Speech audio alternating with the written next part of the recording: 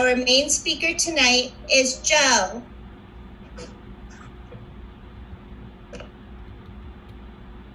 Hi, everybody. I'm Joe Conroy. I'm an alcoholic.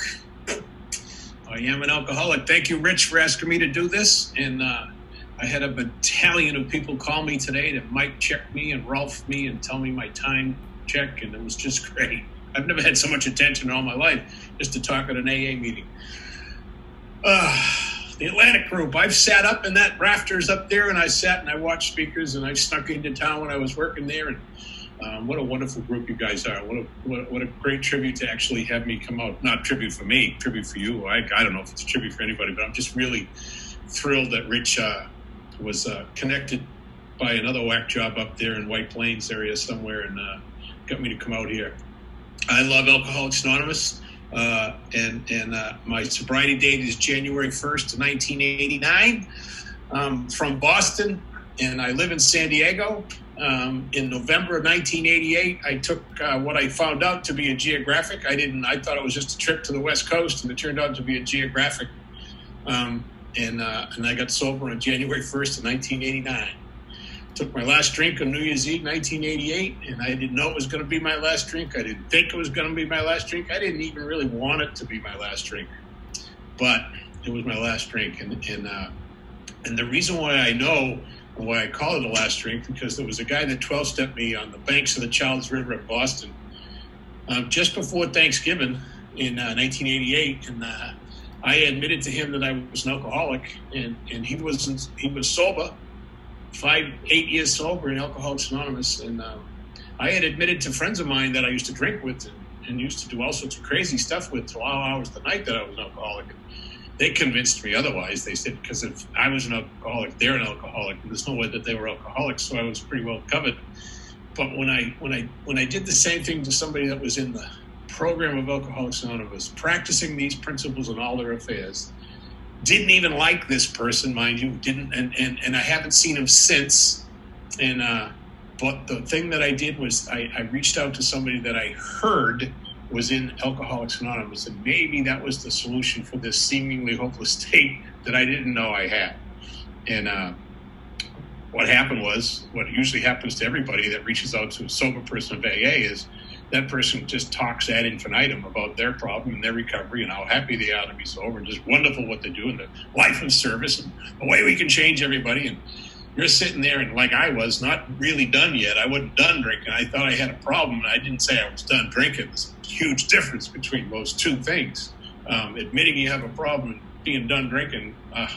If you ain't done drinking and you're trying to come into Alcoholics Anonymous, there isn't a damn thing we can do for you, really, because you're just not going to hear the solution. You're just going to hear the problem over and over and over again. But when I said to this guy that I think I have a problem with Alcoholics Anonymous, and with alcohol, and then he proceeded to tell me his story, and it was really a abridged version of his story, and really what happened was he scared the heck out of me, and my solution was to move. My solution was to leave Boston, and I had two choices. I was going to go to Camden, Maine, which is 4 hours north of Boston, right on the coast. Beautiful, beautiful place. Great place for an alcoholic. Great place to commit suicide. Great place to just live in a life of depression, because that's really where I was. I was so depressed. I was going to go to San Diego and become a surfer. So I came to San Diego. I've never been on a surfboard in my life, still to this day. I've tried, but I can't get my ass up there, and it was really funny. And I lasted here maybe 6-7 weeks, and the guy Dick, what I was going to try to tell you is when I reached out to him, he told me a story, but then when he was finished with his story, and he could tell that I was done listening to him. I just didn't want to go on anymore. And he said, "Joe, I don't know if you're an alcoholic." He says, "But I do know that you reached out to somebody that's in the program of AA, and that you said that you had a problem with alcohol." And he said, "I don't know if you do, and only you can tell me that. But there will come a time when you're done with alcohol. Because it'll be done with you. And if you're done with alcohol and you want some help, you ask some power greater than yourself for help, you will probably never have to take another drink as long as you live after that point." That really wasn't what I wanted to hear. That wasn't the solution that I wanted to hear, but that's what I heard. And not only did I hear it, it went from my head to my heart. It sunk into my soul. It sunk down, deep down inside. That's what, like the big book says, is the fundamental idea of God, but it's covered up by pomp and circumstance and worship of other things. And that's really where I think the main problem with the alcoholic is here in his head. But when somebody gives you a solution and it goes quickly from your head to your heart, it's very difficult to get that out of your body. And when I came, when January 1st of 1989 came, I was living on the streets here in San Diego, and I didn't want to live on the streets, and I got a room for $19.95 at the corner of 9th and G 7th and G downtown, and it was a little flop house, and I didn't want to live in my car that night, and I wanted to bring the new year in different, and I didn't know what that was going to mean. I didn't know what that was entail, and I was drinking all day long on New Year's Eve, and I do remember that at the end of the day, I was still stone cold sober, though I've been drinking all day long. And I was physically, emotionally, and spiritually miserable, absolutely miserable. And the next day when I woke up, I said, and I wrote in a journal that I was keeping at the time, "My God, I am an alcoholic. I need help." And I was all alone, physically all alone, emotionally all alone, and spiritually all alone. I knew absolutely nobody in San Diego. There was not a soul. I had literally driven myself to the depths of despair, and I wrote that in the journal, and all I could hear was Dick D's voice saying, "Joe, there'll come a time when you're done, and you ask some power greater than yourself, I need help. You will probably never have to take another drink as long as you live." That time came, and it went, and I didn't think much of it. I haven't had a drink since. I've had almost 32 years of sobriety, and it's really just for me. It is the most mysterious journey and most wonderful journey I've ever been on. I have never amounted to anything, and yet I have a life that, as Big Bill Wilson calls, is indescribably wonderful. It is just a life of joy, I believe. It's a life of service, and it's a life that I can't really put words to it. If there's a whole bunch of new people on here, it's like, if you're in Alcoholics Anonymous or anything other than some sort of getting your soul back, or getting yourself back, you're going to be really disappointed with AA. If you're in here looking for material riches, or for a boy or a girl, or whatever you want, or if it's stuff, if it's a big thing, it's a little thing, if you're going to be so disappointed with Alcoholics Anonymous, because that's not what we do. The one thing that happens in here is you're getting the ability to be yourself, and if you're anything like me, it's so scary to strip yourself naked of all pretense and defense and trust that this fellowship of AA that I cannot, could not, did not want, could not stand. Because I'm the type of drinker that had to drink to go out to drink. I had to sit in my home, and I have to put at least 3 or 4 beers away, and just whatever else I wanted to take, just to take the edge off. I didn't know there was an edge at all. I just had to just try to get comfortable in my apartment. I hated my apartment. I didn't know I was trying to get comfortable in my own skin. I had no idea that this stuff was happening until I got sober, until I heard the language of the heart. Get comfortable in my own skin. I didn't know that's what it was. I was so uncomfortable everywhere I went. And when I came into AA without alcohol, it was torture for me. It was torture. I know you guys have a what do you call it? I call it a receiving line, a greeting line. And I hate greeting lines to this day. I hate them because it reminds me of those days when I walked into meetings with the "don't come near me" look on my face, and I had these arms crossed, and I was just so angry and petrified and full of fear. Didn't know it was called fear then either, but I was so wrapped up in self that I just came through that door, and I didn't want you guys to touch me. Don't say hi to me. Don't do nothing to me. Leave me alone. Then was somebody would catch in the corner of the eye and go, "Wow, that person would up and say hi. Wow, who's that?" You know, there was a lot of personalities in Alcoholics Anonymous when I got here that helped me understand the principles. I wasn't a principled person, and I couldn't understand what the principles were. I didn't know what that stuff was you guys were talking about. Because when you're new, and when I was new, when you walk in, this language everybody's talking about is just so Greek. This language of the heart is Greek to somebody who lives in fear most of his life, you know? And then this personality would walk up to me and say something like, "How you doing?" And I'm sitting there with my arms either crossed or in my pocket or just ready to wail and just looking down at the ground. And I don't know how to answer that question. It's a loaded question. It was like, what does he want me to say? How does he want me to answer that question? I don't have any money. I don't have any job. I don't have a car. I don't want anybody to know that I'm still living in my car. Sober. I don't want any of this. How do we? And then you look up. He goes, you're not really enjoying it? No, I can't stand this place, man. I can't stand it. I don't like it. I don't like being around here. And then that person would start talking. They would start telling their story. I didn't know he was telling his story. He sounded like he was telling my story. He sounded like what he had done was identified with my seemingly hopeless state of mind and body. I was not in that point of my recovery where I could recognize my seemingly hopeless state of mind and body. Thank God there's personalities in AA that kind of have this stupid radar. It's just it's working inside the rooms, and they're scanning the room. And they're not looking for the people with the stuff. They're not looking for the people that have got it together. They're not looking for the people. They're looking for the people that are looking at the ground, that are looking at their watch, that are looking at their phone, that are trying to get out, just trying to get. I'm only here just to fulfill a slip, a court slip, or something, just so I can just get this hour and click it off and go. And then those people come up and walk to you, and they come up and say hi. And that really, for a newcomer like me, with that riddled with 100 forms of fear and self-delusion, I don't know how to answer that question. And I don't know how to look them in the eye. And I don't know what to say, and I don't know what to do. And they say, hey, would you like to go to Denny's? I don't want to go to Denny's. What is this ridiculous? And then they go, come on, we're just going to go get some ice cream. I don't want any ice cream. I don't know if this is what's going on. I don't know that I'm Jones, and I'm only a couple of days off alcohol. My body is craving sugar because that's what the alcohol was. It would break it down into the sugar content that just made me feel good. Then they take you out to Denny's and they get you an apple pie with some ice cream. And they say, eat it, have another one. All of a sudden, you're not only feeling tired, but you're feeling just a little bit better. Just a little bit better. And you sat there for hours listening to these morons talk about how wonderful it is to be sober. And you're sitting there going, oh my God, this is going to go on all night long. And it seems like it goes on all night long. And then you go home, and you sit there and you lie in the bed. I'm thinking, wow, that was actually a lot of fun. Paul was a really neat guy. Boy, I could have missed that stuff if I had just walked out and got back into the car and just got back down to the beach and slept in the car that night. But no, he said, would you like to go to Denny's? And I automatically said no, but I really wanted to be with somebody. I wanted to be around somebody. I needed to be around somebody. And then they dragged me along. And all of a sudden, something started changing. I think that's some people want to figure AA out. There's nothing to figure out. One alcoholic helping another alcoholic is as simple as walking up to him and saying, how you doing, man? You look like crap. And all of a sudden, that person goes, wow, thank you for recognizing me. I don't want to be here.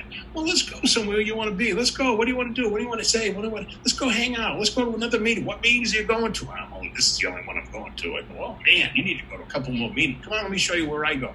And all of a sudden, you start feeling something, and that's called the Fellowship of AA. Still isn't connected to the program, but this fellowship, we just started, the thing that I didn't like, because I come into a room and there's hundreds of people, and I'm so afraid of going to a room with hundreds of people. But when one person comes out and just gives you that little bit of hope that it's going to be okay, man, come on back, come to this meeting tomorrow. Or if they say, hey, I go to the other meeting over in North Park, why don't you go there and you go tomorrow night, you walk into the room, and there's 100 people in the room. I'm looking around, there's no Paul. Oh my God, this is crazy. And I'm feeling the angst again. I'm feeling the fear. I go, I don't know what the hell I'm going to do now. What am I going to do now? God, he's not here. This is ridiculous. I don't like these people. Then they start reading how it works. And, oh my God, I got to read this stupid thing again. I heard it last night. I'm going to hear it the next night. I'm going to hear it everywhere I go. Howard, God, I'm so sick of hearing this stupid thing. All of a sudden, Paul comes in. He gives me the big wave. He comes over. He sits down. He goes, how you doing, man? And I start talking. Shh, sit down, relax. Just sit and relax. And something happens. And I think that happening is the connection to the Fellowship of AA. That power that we're seeking is really next to us. You know, that power that when a newcomer walks into the room and it's not greeted, or the newcomer comes into a room and nobody says hello to him, and then they get up and they leave to go to the bathroom and they never come back. And then usually a couple of people are, where did that newcomer went? I think he left. He says, I didn't see anybody saying hello to him. Damn. I could have saved a life. And it's not about guilting anybody into this stuff, but it's really, we have seconds and inches to save lives in the end. The message of Alcoholics Anonymous has to be a message. It has to have depth and weight. It has to have hope. It has to have recovery from this seemingly hope. If we had nothing, if we just sat in here and talked about the problem, whatever the problem of the day is. If AA meetings were nothing but COVID right now, can you imagine there'd be nobody coming to Alcoholics Anonymous? But we talk about this seemingly hopeless state of mind and body, of what the recovering alcoholic is looking for. They're looking for solutions to this problem. If we're not given the solution to the problem, the rooms will not get full again. They will not. They'll just slowly start to dissipate, and it's going to disappear. And that's not what has happened over the years. It's really a wonderful way of life, But I didn't know that for years. When I started putting the steps, when I got a sponsor and I started working the steps, and I started putting that in when I started working the program of Alcoholics Anonymous, I worked the fellowship for a couple of years, and then I judged the fellowship for a couple more years, and then I almost judged the fellowship out of Alcoholics Anonymous. I almost did that to myself, and then I had asked somebody for help. I said, "Listen, I need to change. I have to change. I want to be sober. I'm sitting around AA, and AA is a nasty place when you're sober and not working anything. It's a nasty place when you're sober and just miserable. It's a nasty place to be when you're just full of the same person that walked into that room the day before that was drinking. When you're still that same person, you haven't changed one iota. AA is a nasty place to be." And most of us get to that point where we go, "I don't want to be this way anymore. I want to change."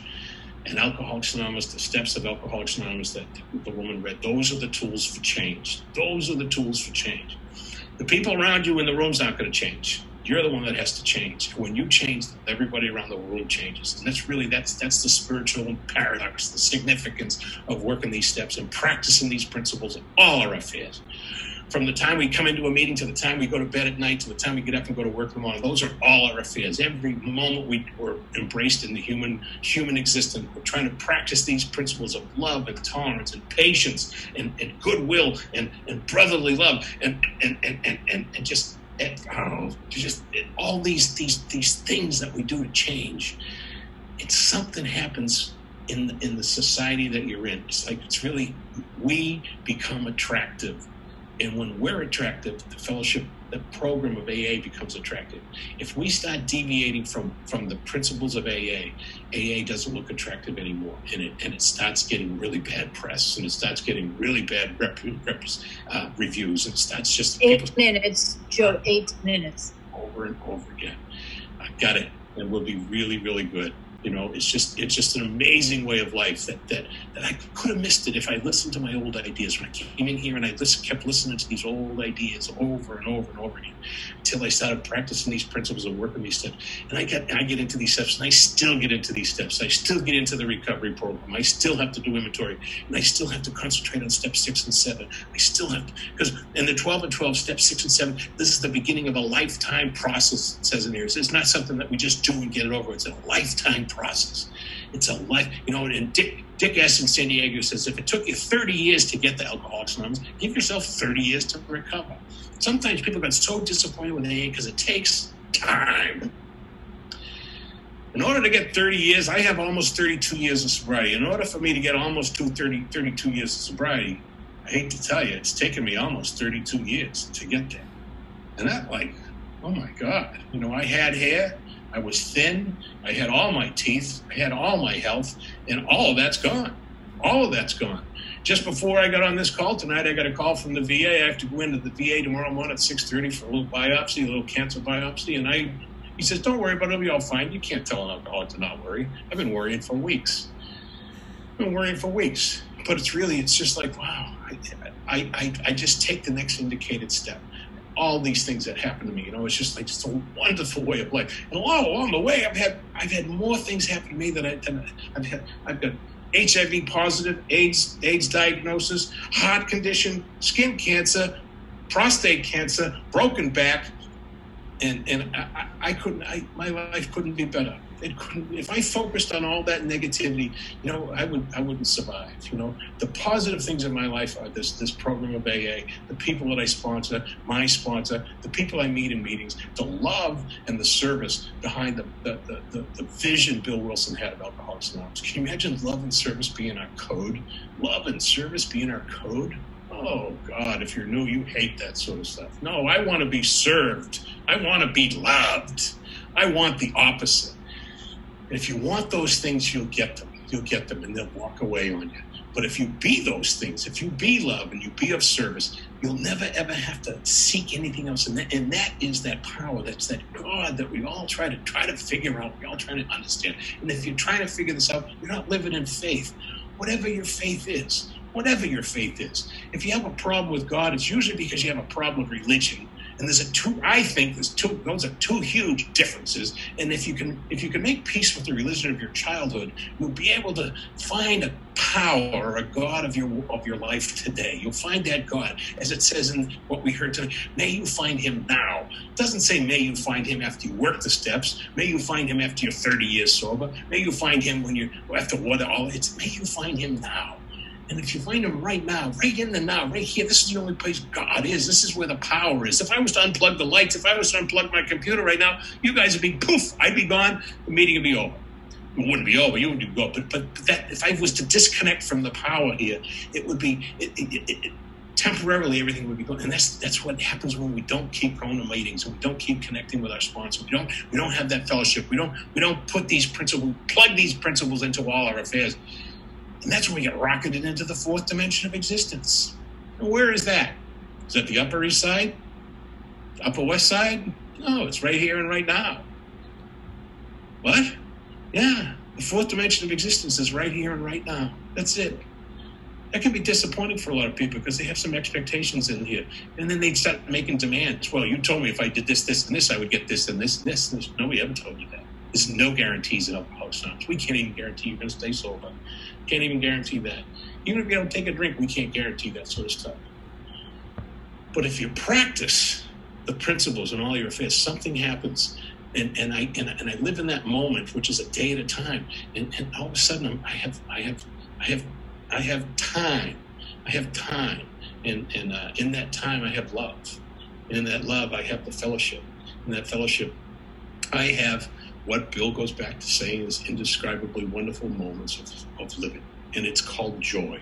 Joy of living is our code. And in the 12th step, and the first step, and the 12th step, and the 12 and 12, it says joy of living is our code. But action is the key word. And I tell you what, you guys know it there in the Atlantic group. It's the action that you take, not the action that you think you're going to take. The action that you did take. It's the action that you're taking. And the only place you can take action is in the now. It's the only place you can do it. You can plan, you can think, you can do all these things, but you have to do it in the now. One of the most wonderful things Clancy's ever said that I love, that is do what you want to do. No, do what you say you're going to do and be where you say you're going to be. If that isn't the description of action, I don't think I've ever heard it said better. Do what you say you're going to do and be where you say you're going to be. That's commitment. That is commitment, and it's persistence. And that is like the fundamental idea behind the 10th step. When I'm faced with indecision, I ask some power greater than and I find the ability to actually be of maximum service to God and my fellows. Maximum service is a big deal.